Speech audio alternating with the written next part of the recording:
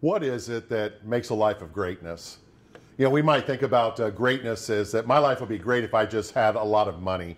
I mean, who doesn't want cold hard cash, right? So if I had a lot of money, then my life would be great because, well, then I could buy the boat I always wanted, or that nice Jag with the sunroof that just sparkles in the sunshine, or I could have the biggest bank account in town, or have a house that's on the beach. Money would be what builds a life of greatness. But maybe it's not money. Maybe a life of greatness is more like a social status. That if I could just walk into the public like a movie star, and everybody would see, like I'm George Clooney, right? And I'd walk in and they'd go like, wow, there he is. And it's that social status. If I would only have that, then maybe then I could have a life of greatness. Well, others might think that a life of greatness is more career driven, that, if I'm like the most important person in my company, and my company is going to fail unless I'm the guy or the girl that they call upon to save the day. Or maybe I'm climbing the corporate ladder, or I'm running in an elected office. When I can get to that point, that the pinnacle of the pyramid, then I've achieved a life of greatness. That's what success is. Well, it doesn't always work out that way, does it? It's a little bit more than that.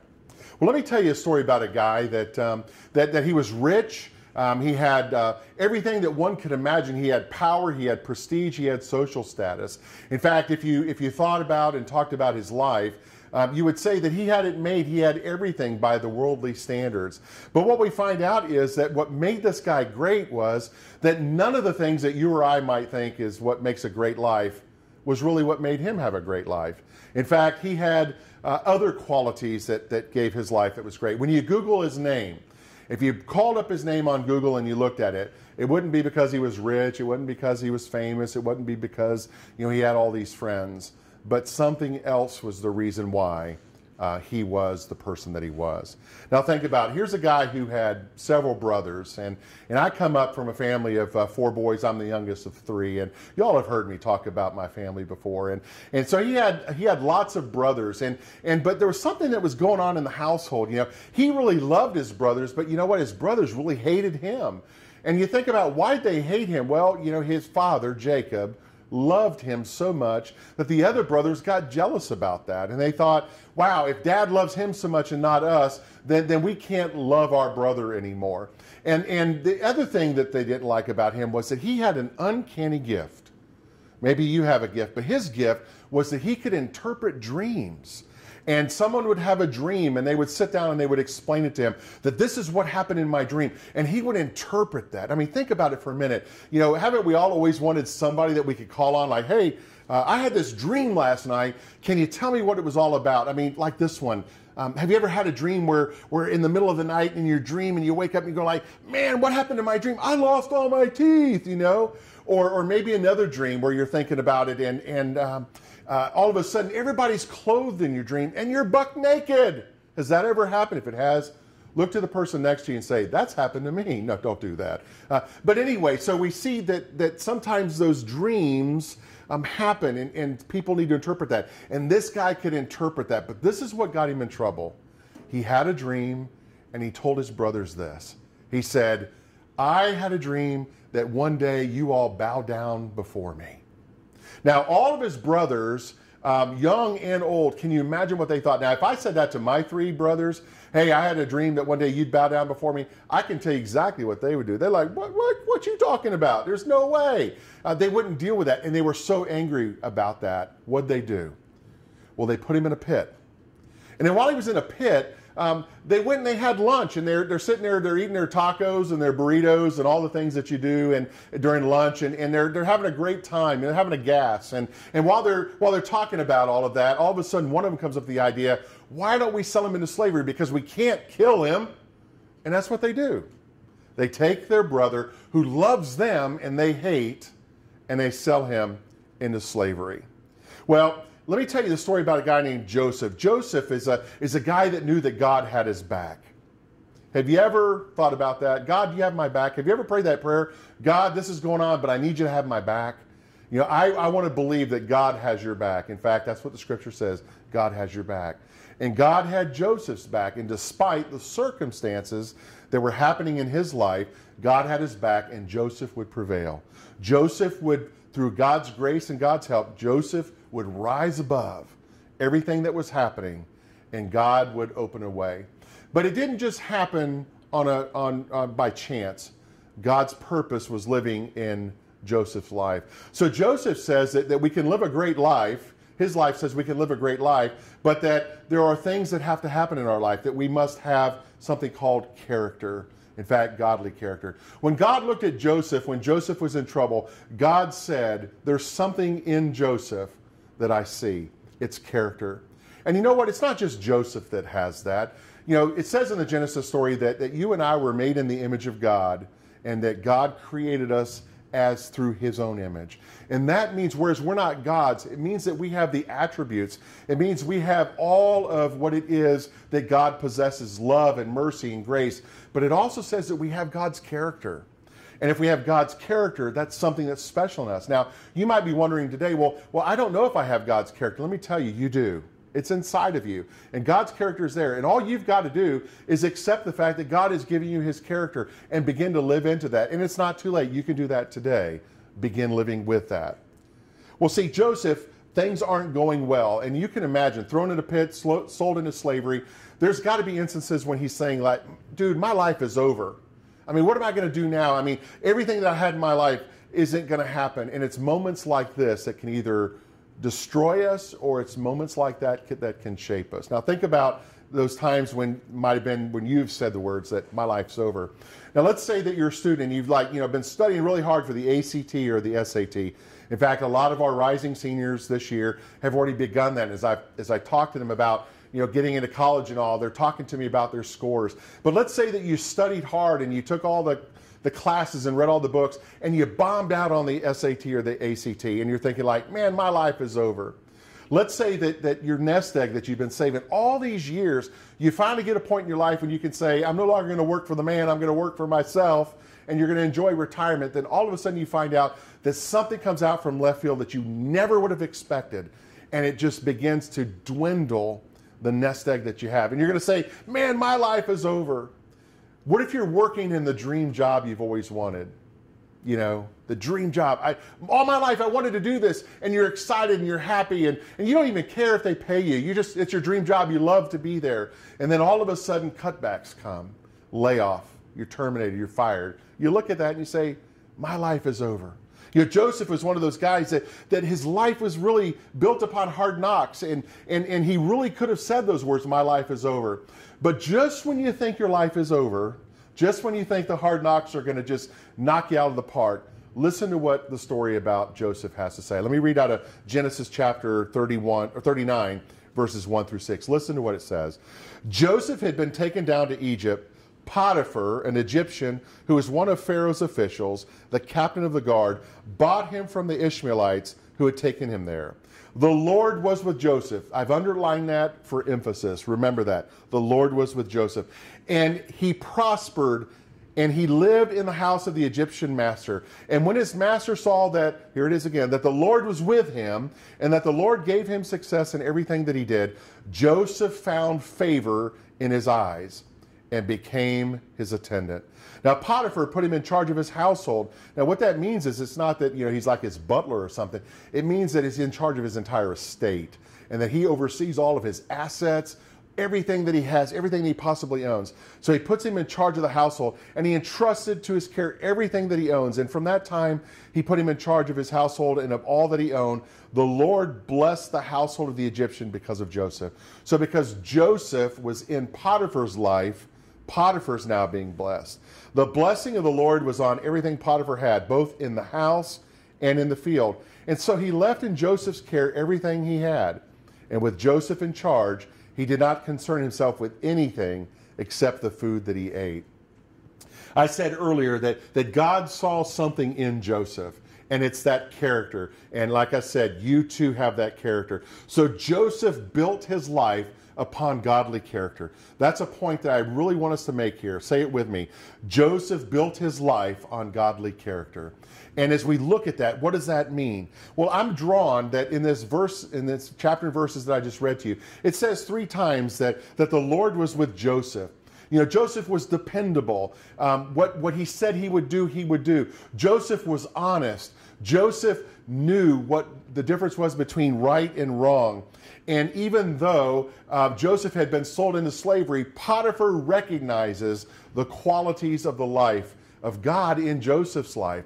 And he promotes him to this highest level because Joseph remained a man of godly character. You see, as Christ followers, we've got to remember that. We can't just say that everyone else needs a character, have character. Our public officials need to be ones with character. Our church leaders need to be one with character. We all need character, and it's so important. And we're called to tap into that. And that's the important part is today, tap into the fact that God has placed his character in you because he's made you in his image, and that character is yours. Character is a powerful tool of witness when it comes to being a follower of Jesus. Because when you're a follower of Jesus, then you aren't ashamed of your actions. When you do the right thing because it's what Christ would do, it's what Jesus would do, you don't have any reason to be ashamed. It's unabashed. I'm bold with what I do. When you're a follower of Jesus, you know the words and actions that you use on others, that they're not words that you design to harm somebody or to tear them down or to embarrass them, but the words and the actions that you choose, your godly character says that I'm going to do what I have to build up the other person. That everything about what I say and do is going to help build them up. When you're a follower of Jesus, you don't have to hide what you do in private. What you are is who you should be. And your life should be transparent. That we can't be someone at home behind closed doors or somewhere else hiding in what our behavior is, but out in public we want everybody else to think about who we are. We have to be consistent, and character helps our lives be consistent. The reason why I love the story of Joseph is that it's a great reminder that even though we possess this strong godly character in our lives, that things are going to happen. Things are going to happen. So listen to this. Let me keep reading in Genesis 36. Now Joseph was well built and handsome. Folks, does that remind you of anybody? You're listening to his voice right now. Well built, handsome. And after a while, his master's wife took notice of Joseph and said, "Come be with me." Now, remember earlier when I told you that Potiphar had elevated Joseph to be in charge of his entire estate? That meant that he was the one in charge of all of his family affairs. And remember back then, women were seen as chattel or as property. So even Joseph had could tell Potiphar's wife what to do because he was acting on behalf of the master. But what we find here is that Potiphar trusted Joseph so much that he gives him everything that he has, because he sees the godly character that's in him. So let's think this through for a second. Joseph's a good-looking guy. He's attractive. He's got a winsome behavior. People would love to be around him. And Potiphar's no slouch, folks. I mean, he's an Egyptian all-star. He's in the higher caliber of Pharaoh. He's married to a Victoria's Secret model, okay? So his wife is this beautiful, beautiful woman. And there's nobody there. All the servants are gone. It's just she and Joseph. And she's making sexual advances at him. She's saying, "You're going to go to bed with me." Now think about that for a second. She's drop dead gorgeous. They're all alone. Who's going to know about it? Well, can you imagine that internal battle that's going on inside of Joseph? I mean, listen, he's a human being. He has temptations, he has hungers, and he has attractions and things like that. And this temptation's so huge, he has a beautiful woman flirting with him and making every seductive move to get him into her bed. But folks, tell me that God isn't gracious. He is gracious. Why? Because he gave Joseph the character and the integrity and the power to overcome that temptation. And Joseph did just that because he was a man of godly character and unshakable integrity. So let me ask you this morning, this is a great time for us to kind of reflect for a second. I mean, what did you do the last time that nobody was watching? What about that time that you knew that you could kind of manipulate things a little bit more to your advantage and a disadvantage to someone else? Did you take that opportunity to do that? What about, we're all kind of live in a society of rules. There's rules, there's laws, there's things, but there's also that moral code that we have, right? And that moral code says that we have a godly character and we have sinful character. And God says choose holiness. God says choose holy character. So what about when we get close to that line between right and wrong? Have you ever pushed that?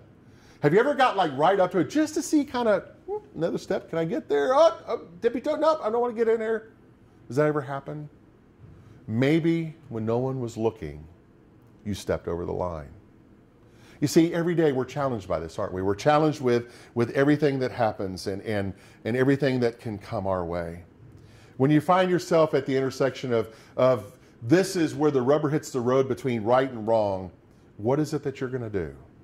What's the character that makes you for a life of greatness? So even though Joseph stands his ground and he remains faithful, things get worse for him. I mean, Potiphar's wife, she falsely accuses Joseph as making advances back at her. She tells her husband that they had an affair. It's all a lie, and the scripture tells us it never happened, but yet her ego is so bruised, so damaged, she's just spouting off everything because she wants to get revenge back on poor old Joseph. So what happens? Well, guess what happens, you know? Potiphar throws him in jail. Potiphar says, you're done. But yet, you know, every time that his wife tempted Joseph, Joseph said, there's no way I could betray God. There's no way I could betray my friend. I'm not going to do it. And yet, even though he walked a life of righteousness, a life of goodness, a life that was kind of on the straight and narrow, on the right path, it didn't work out the way he had hoped. Here's what the Proverbs said. Wicked people bring about their own downfall by their evil, but good people are protected by their integrity. Now, some of you might be thinking, Bob, this is just too hard. I mean, this teaching, I can't live with this. This is just way too hard. How in the world am I supposed to deal with this? You're raising the bar. You're asking me to be perfect. Folks, that's not at all what I'm saying. God is gracious. God is good. And but God calls us, though, to live into that standard of holiness. He calls us to live into that way of character, that way of integrity. And God wants us to choose that because He has placed it in us. He wants us to live into that.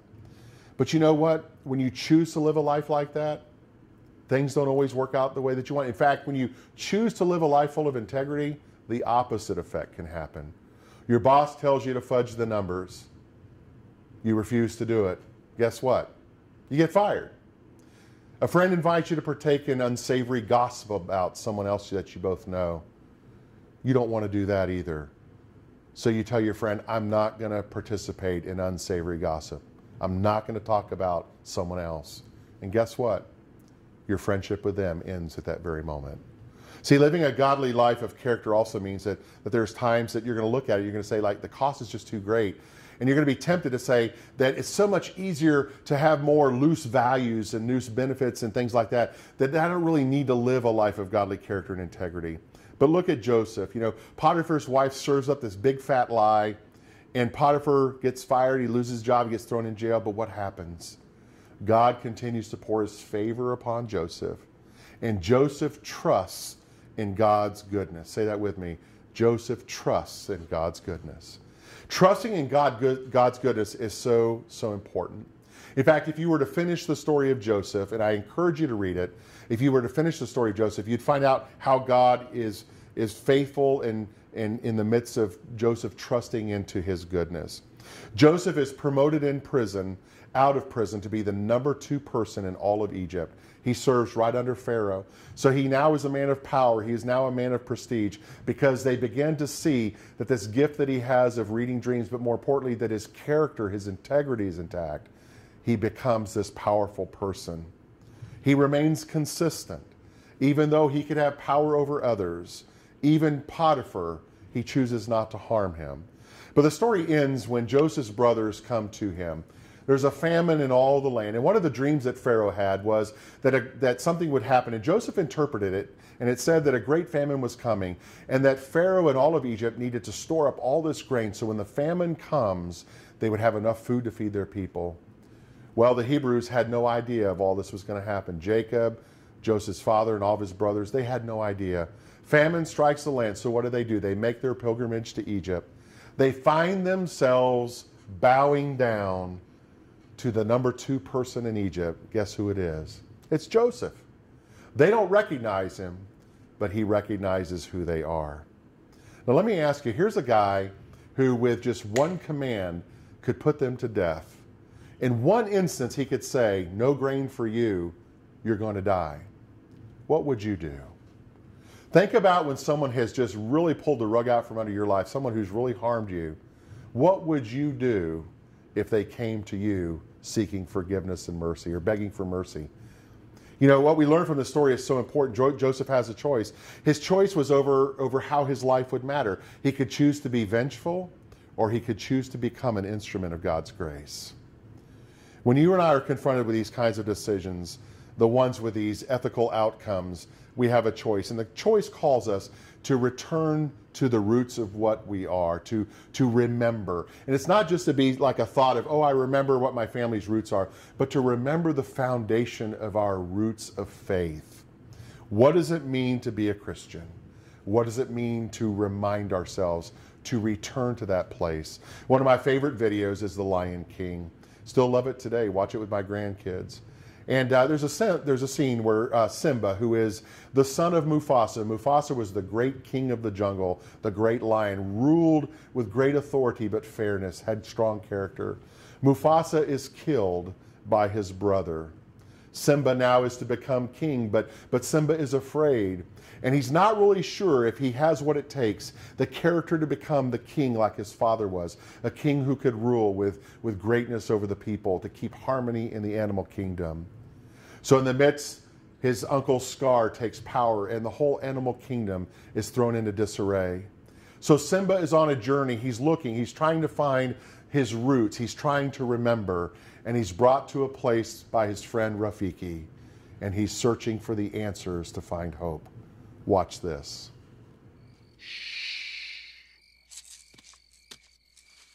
Look down there.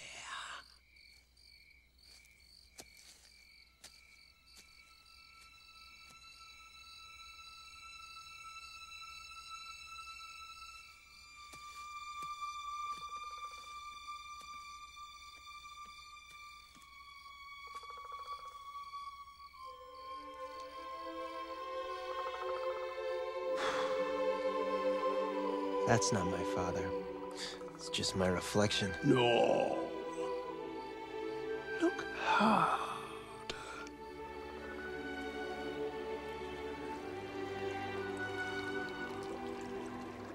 You see, he lives in you.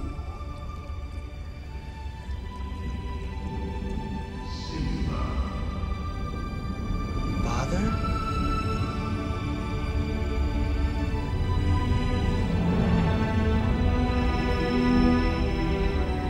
Simba, you have forgotten me. No. How could I? You have forgotten who you are, and so forgotten me. Look inside yourself, Simba. You are more than what you have become. You must take your place in the circle of life. How can I go back? I'm not who I used to be. Remember who you are. You are my son, and the one true king. Remember who you are. Let me ask you, how do you live a life of greatness? You have to remember who you are. But let me rephrase that. Not who you are. You have to remember, we have to remember whose we are. And when we remember that we are royalty, we are sons and daughters of a king, then we know the character matters. God's blessings upon all of you. Amen.